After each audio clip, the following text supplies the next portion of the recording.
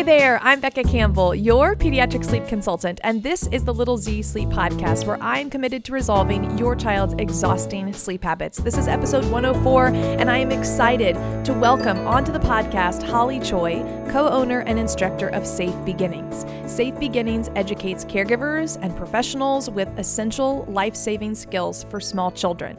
And this is especially important today because we're talking about the nursery, the room setup for your newborn, baby, toddler, preschooler, what have you. Whenever I walk into a family's home, there are certain things that I'm looking for safety-wise to make sure that, hey, we're going to set this place up for optimal sleep. Let's also make sure it's safe. If you are in this Little Z Sleep Society, you already recognize Holly. She has provided videos for us in our bonus section. She has provided a video on bath time safety and a choking demo. And if that's something you want to check out, you can actually start a 7-day trial for $1. Those links are all in the show notes, and go check out Holly's videos. She's an incredible teacher, and I'm really excited to have her on the podcast today. Let's go ahead and dive into my conversation with Holly all about keeping your child's room safe and secure. Well, Holly, thank you and welcome to the podcast. We have been itching to have you on for quite a while. When you've provided for our sleep society, you've provided videos on bath time safety, and a choking demo. You have just wonderful content to share. And I found you through our friend Carly of We Talkers. And I put you in the same category as like just a soothing person. I want to listen to everything you say because you present it so well, so confidently. And obviously it's incredibly important for us to know. So welcome to the podcast. I'm so glad you're here. Thank you so much for having me. I would love to know a little bit about Safe Beginnings. Like I said, before we started recording, I did not realize this is with your sister. So I would love for you to share just a little bit about Safe Beginnings and kind of the heart behind it. Yeah, so my sister Jill started Safe Beginnings a long time ago in roughly 2009 after the birth of her daughter. And she had been a first aid instructor for a number of years. And when I became pregnant with my first daughter in 2015, I had a bit of a life crisis, for lack of a better term, in the sense that I wanted to be there and be a parent to her, but my job was not conducive to doing that. I was traveling all around the country, training physicians on software, and I realized that that wasn't going to put me up to be in a situation where I could be home for my daughter. And so I spent a lot of time thinking about what I loved about my job and what I didn't love. And I narrowed down to becoming a first aid instructor. So I talked to my sister about it and we went into business together. And I used my entire mat leave training. And we've been doing this ever since. So in 2016, we really went for it. And now we've taught over 10,000 caregivers and professionals essential life-saving skills. So that's kind of where we started back in 2016. And wow. Yeah, we are, I'm based in Vancouver, BC, Canada, but we are Canada's leading provider of infant and toddler focused safety courses. So we teach CPR, we teach car seat safety, and we've just last year launched an online course as well. So it's been really exciting for us. I'm completely blown away. That is a lot of people that have been empowered and equipped with great information that is literally life-saving and everybody needs. So that's incredible.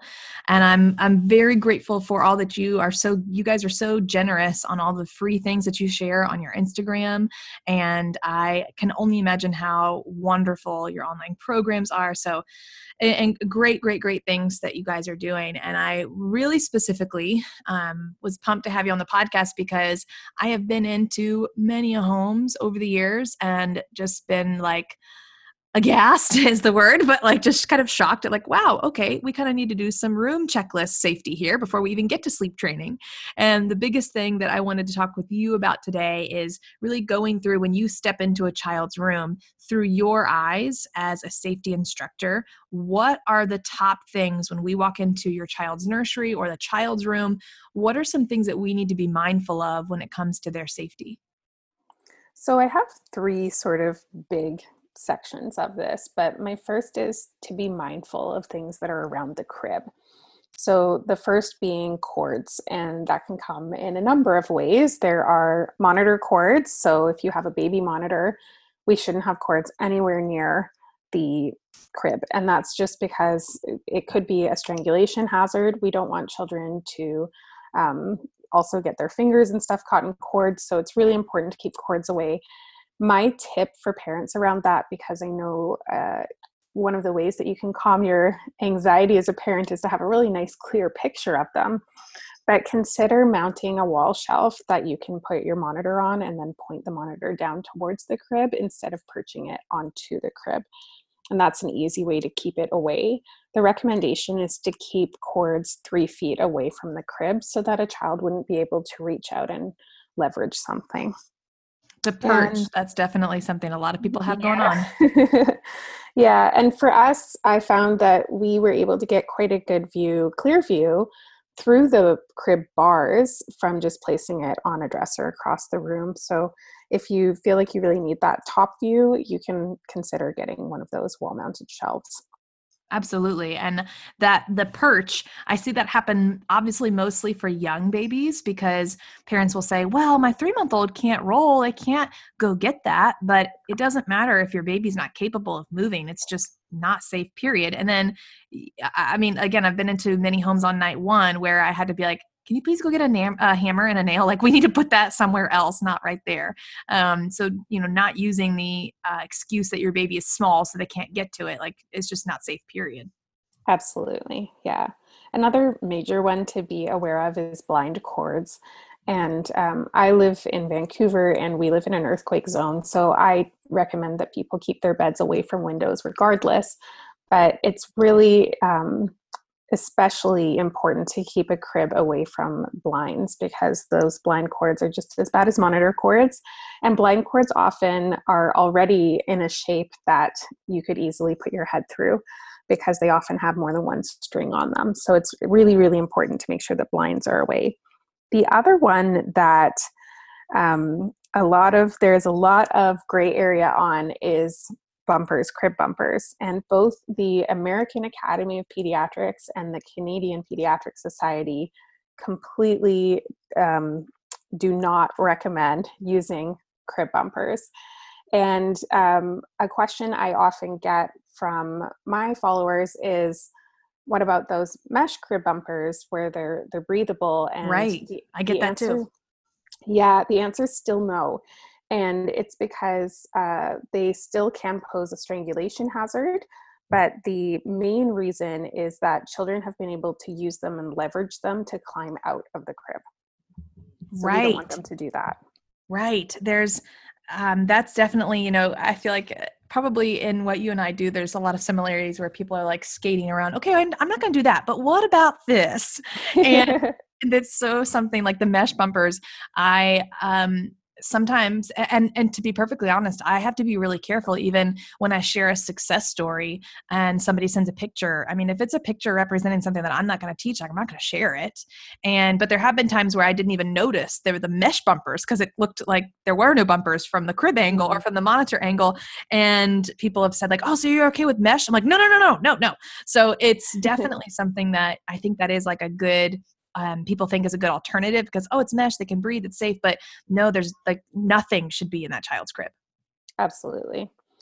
And the blinds is a good one to note too. I think that's, I'm obviously a proponent of the darker the room, the better the sleep. And, you could, if the only situation you have is for your child to have the crib right next to the window and the blinds, then even removing the blinds and putting up my favorite, like blackout easy covers that like securely Velcro or I don't know, something that we can do to fix that. I had not even thought of the blinds. That's a good one. Absolutely. So the next one is loose bedding. I think we know from safe sleep guidelines that we don't want to have loose bedding in a baby's crib, but making sure that everything is nice and clear and tight fitting, if not just using something like a sleep sack instead. And my big pet peeve is heavy items that can fall into the crib. And all it takes is a quick search on Pinterest and it's a goldmine of hazards. And I find that a lot of the current nursery trends of putting large signs or art over top of a crib, that can be really dangerous. And again, maybe I'm speaking a lot from living in an earthquake zone, but you have to remember that sometimes things fall off the wall. And if we aren't mounting things properly, or if we are in, God forbid, an earthquake, where is that going to fall? So it's a great opportunity to consider when you're decorating, where am I hanging stuff? Can I hang it on a different wall? Could I use a wall decal instead? There's a lot of ways to get around it. So I always, with caution, if I'm on Pinterest, I make sure that I'm looking to see what the hazards are before I put something together. You're so right. The nursery trends, for one, they're completely unrealistic. I mean, like the heavy things on the wall, that's something I'd never thought about. I get annoyed by, the apparently the nurseries that have no window treatments. I'm like, so your kid never sleeps because it's just sunshine all day? Like what? But it's definitely not a realistic place to be, looking for sometimes inspiration.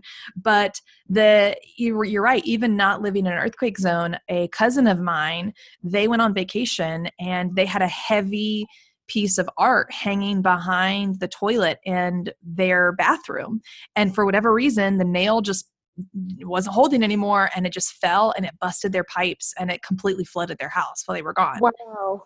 And so you just don't know. Like I have that story like ingrained in my head now of like, you don't know. And where you place things matters. And especially, why would you put something so heavy? You're right. Like right next to the child's crib. Yeah. Yeah. I see it all the time. Oh, I'm sure there's so many things you see and you're like, no. The second one I want to talk about as a major topic is change tables. And I know that this is a huge injury, and this is something that a lot of people have happened to them. And one of the leading ways that infants are hospitalized worldwide every single year for an injury is from rolling off of an elevated surface. So bed or couch, but the main culprit is usually the change table.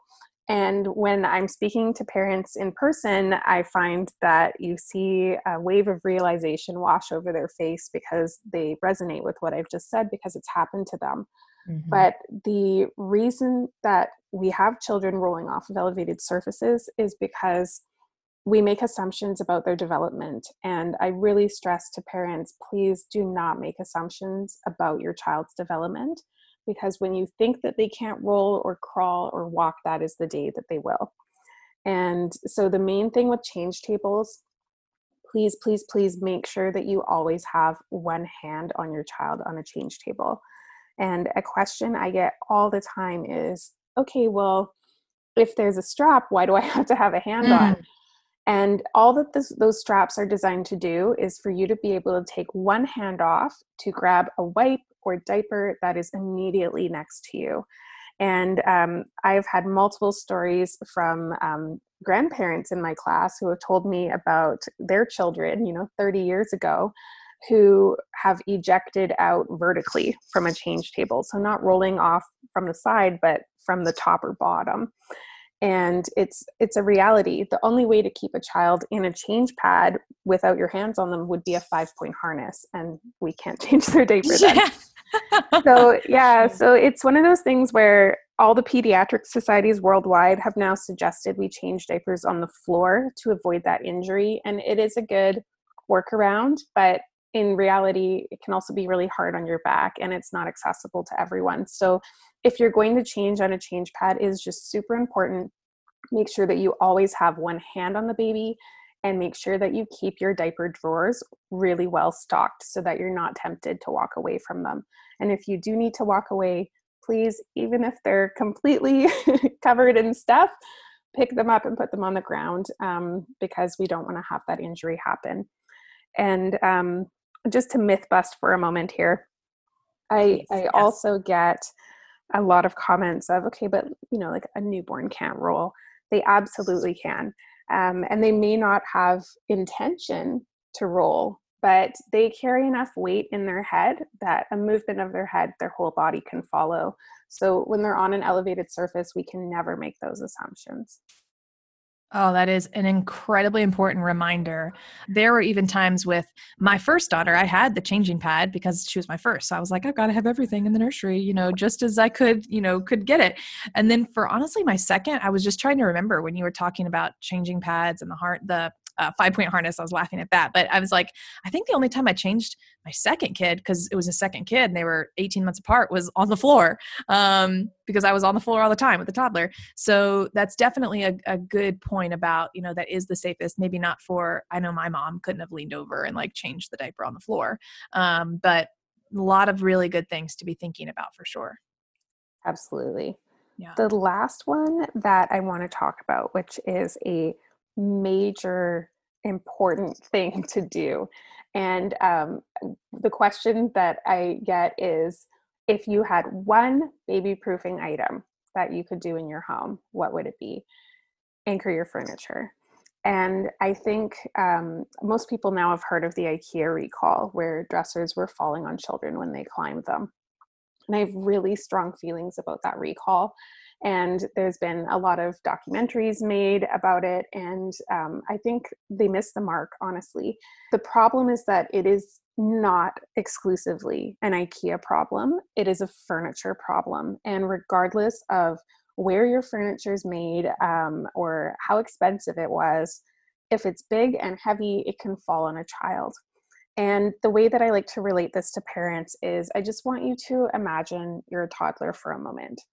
Does a bookcase look like a ladder to you? Can you pull the drawers out of the dresser and make a staircase? Is there something on top of the dresser that I want to play with, but I can't reach it? If the answer is yes, then the toddler is going to climb that. So it's not just the stuff that's in their space, it is everything in the home that's heavy or could become top heavy. And for that reason, we need to make sure that anything that is heavier or could become top heavy is anchored to the wall, not just their space. So the current recommendation is anything that is 3 feet or taller has to be anchored to the wall. And I have put together a guide that I have on our website, and I'll give you the link, Becca, but with information on how to properly anchor furniture from experts. And there are a lot of parents that are advocating for stricter guidelines around furniture and anchoring in the United States as a result of their children being lost in these tragic accidents.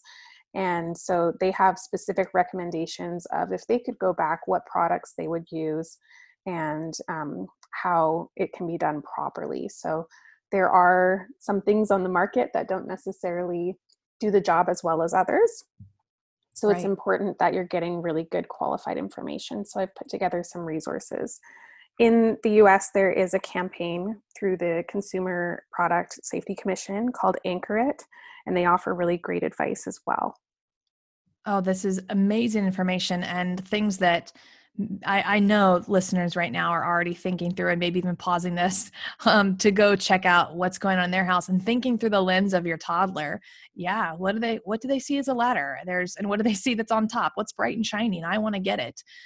This has just been so incredibly helpful. I can't wait to share this checklist with everybody. And, I was just sitting here thinking there's a lot about safe sleep and safety in general that, we should never feel like we're living in fear about it. We just need to be prepared about it. Absolutely. And I will say that while I often come off as really confident when I'm speaking or on my Instagram, I'll say that I'm a very anxious person. And one of the ways that I've dealt with that as a parent is to just inform myself. And the more information you can get and the more prepared you can be, the more at ease you will be. So I do find that it's really, really important that you get qualified information from a good source, and then you can move on from there. Well, I really value everything that you teach and share. And again, you provided an entire bathtub safety lesson for our Sleep Society members and a choking demo that has already been extremely helpful for many families. And I'll do a little spoiler. I had never, when I was watching your bathtub video and you were talking about using your elbow as to test the water, I was like, what? My elbow's not sensitive. It is. Oh my It gosh. sure is. Yeah. Really, it's like, it shocked me. And there was so much that you shared in those videos. I was like, wow. And even just, I've started to implement the things for my kids, and they're 3 and 5 years old. So, what you're sharing today is not just for newborns, it's for everything. And I'm so grateful for everything that you provide through your Instagram and through your online program. So tell us a bit about where we can find you, and then your online programs that you have available. Yes, thank you. So our website is safebeginnings.ca, and you can also find me on Instagram at @safebeginnings. I use my Instagram really as a continued education piece. So for people that either have or haven't taken a workshop with us, I have them join me on Instagram, and I talk about all things child safety all week long. But our main course that we offer is a infant child CPR choking and injury prevention course. And we are currently offering it both as a live webinar, but also through a video-based course for people who really want to do it at your own pace, or if you have distractions at home and you just feel like you might need to pause every now and then. And we launched that video-based course over a year ago now, and it's been really well received. And that's where you can find us. So safebeginnings.ca is our website, but I also recommend checking us out on Instagram at safebeginnings. Oh, I highly recommend your Instagram. It really, that's the right word for it. It really is continuing education. You're giving such a great wealth of knowledge through your paid resources, through your website resources. And it's a good way to just have that continual, like you said, informing ourselves. It's another way to continue to inform yourself. So Holly, thank you so much for your time. It's early morning your time. So you've been a champ here this morning with us. And I'm so grateful for everything that you share and do. Thank you so much, Beck. I hope you enjoyed this episode with Holly. I learned so much. If you have enjoyed this talk with Holly, you're going to love her online courses and her free resources. So we've got all the links below. You can check out her checklist for baby proofing. You can also check out her infant child CPR choking and injury prevention course in the show notes. So check that out. And don't forget to follow her on Instagram, because she and her sister are constantly sharing really wonderful insights into safety. So thank you so much, Holly. I'm grateful that you guys were here. Sweet dreams. See you next time.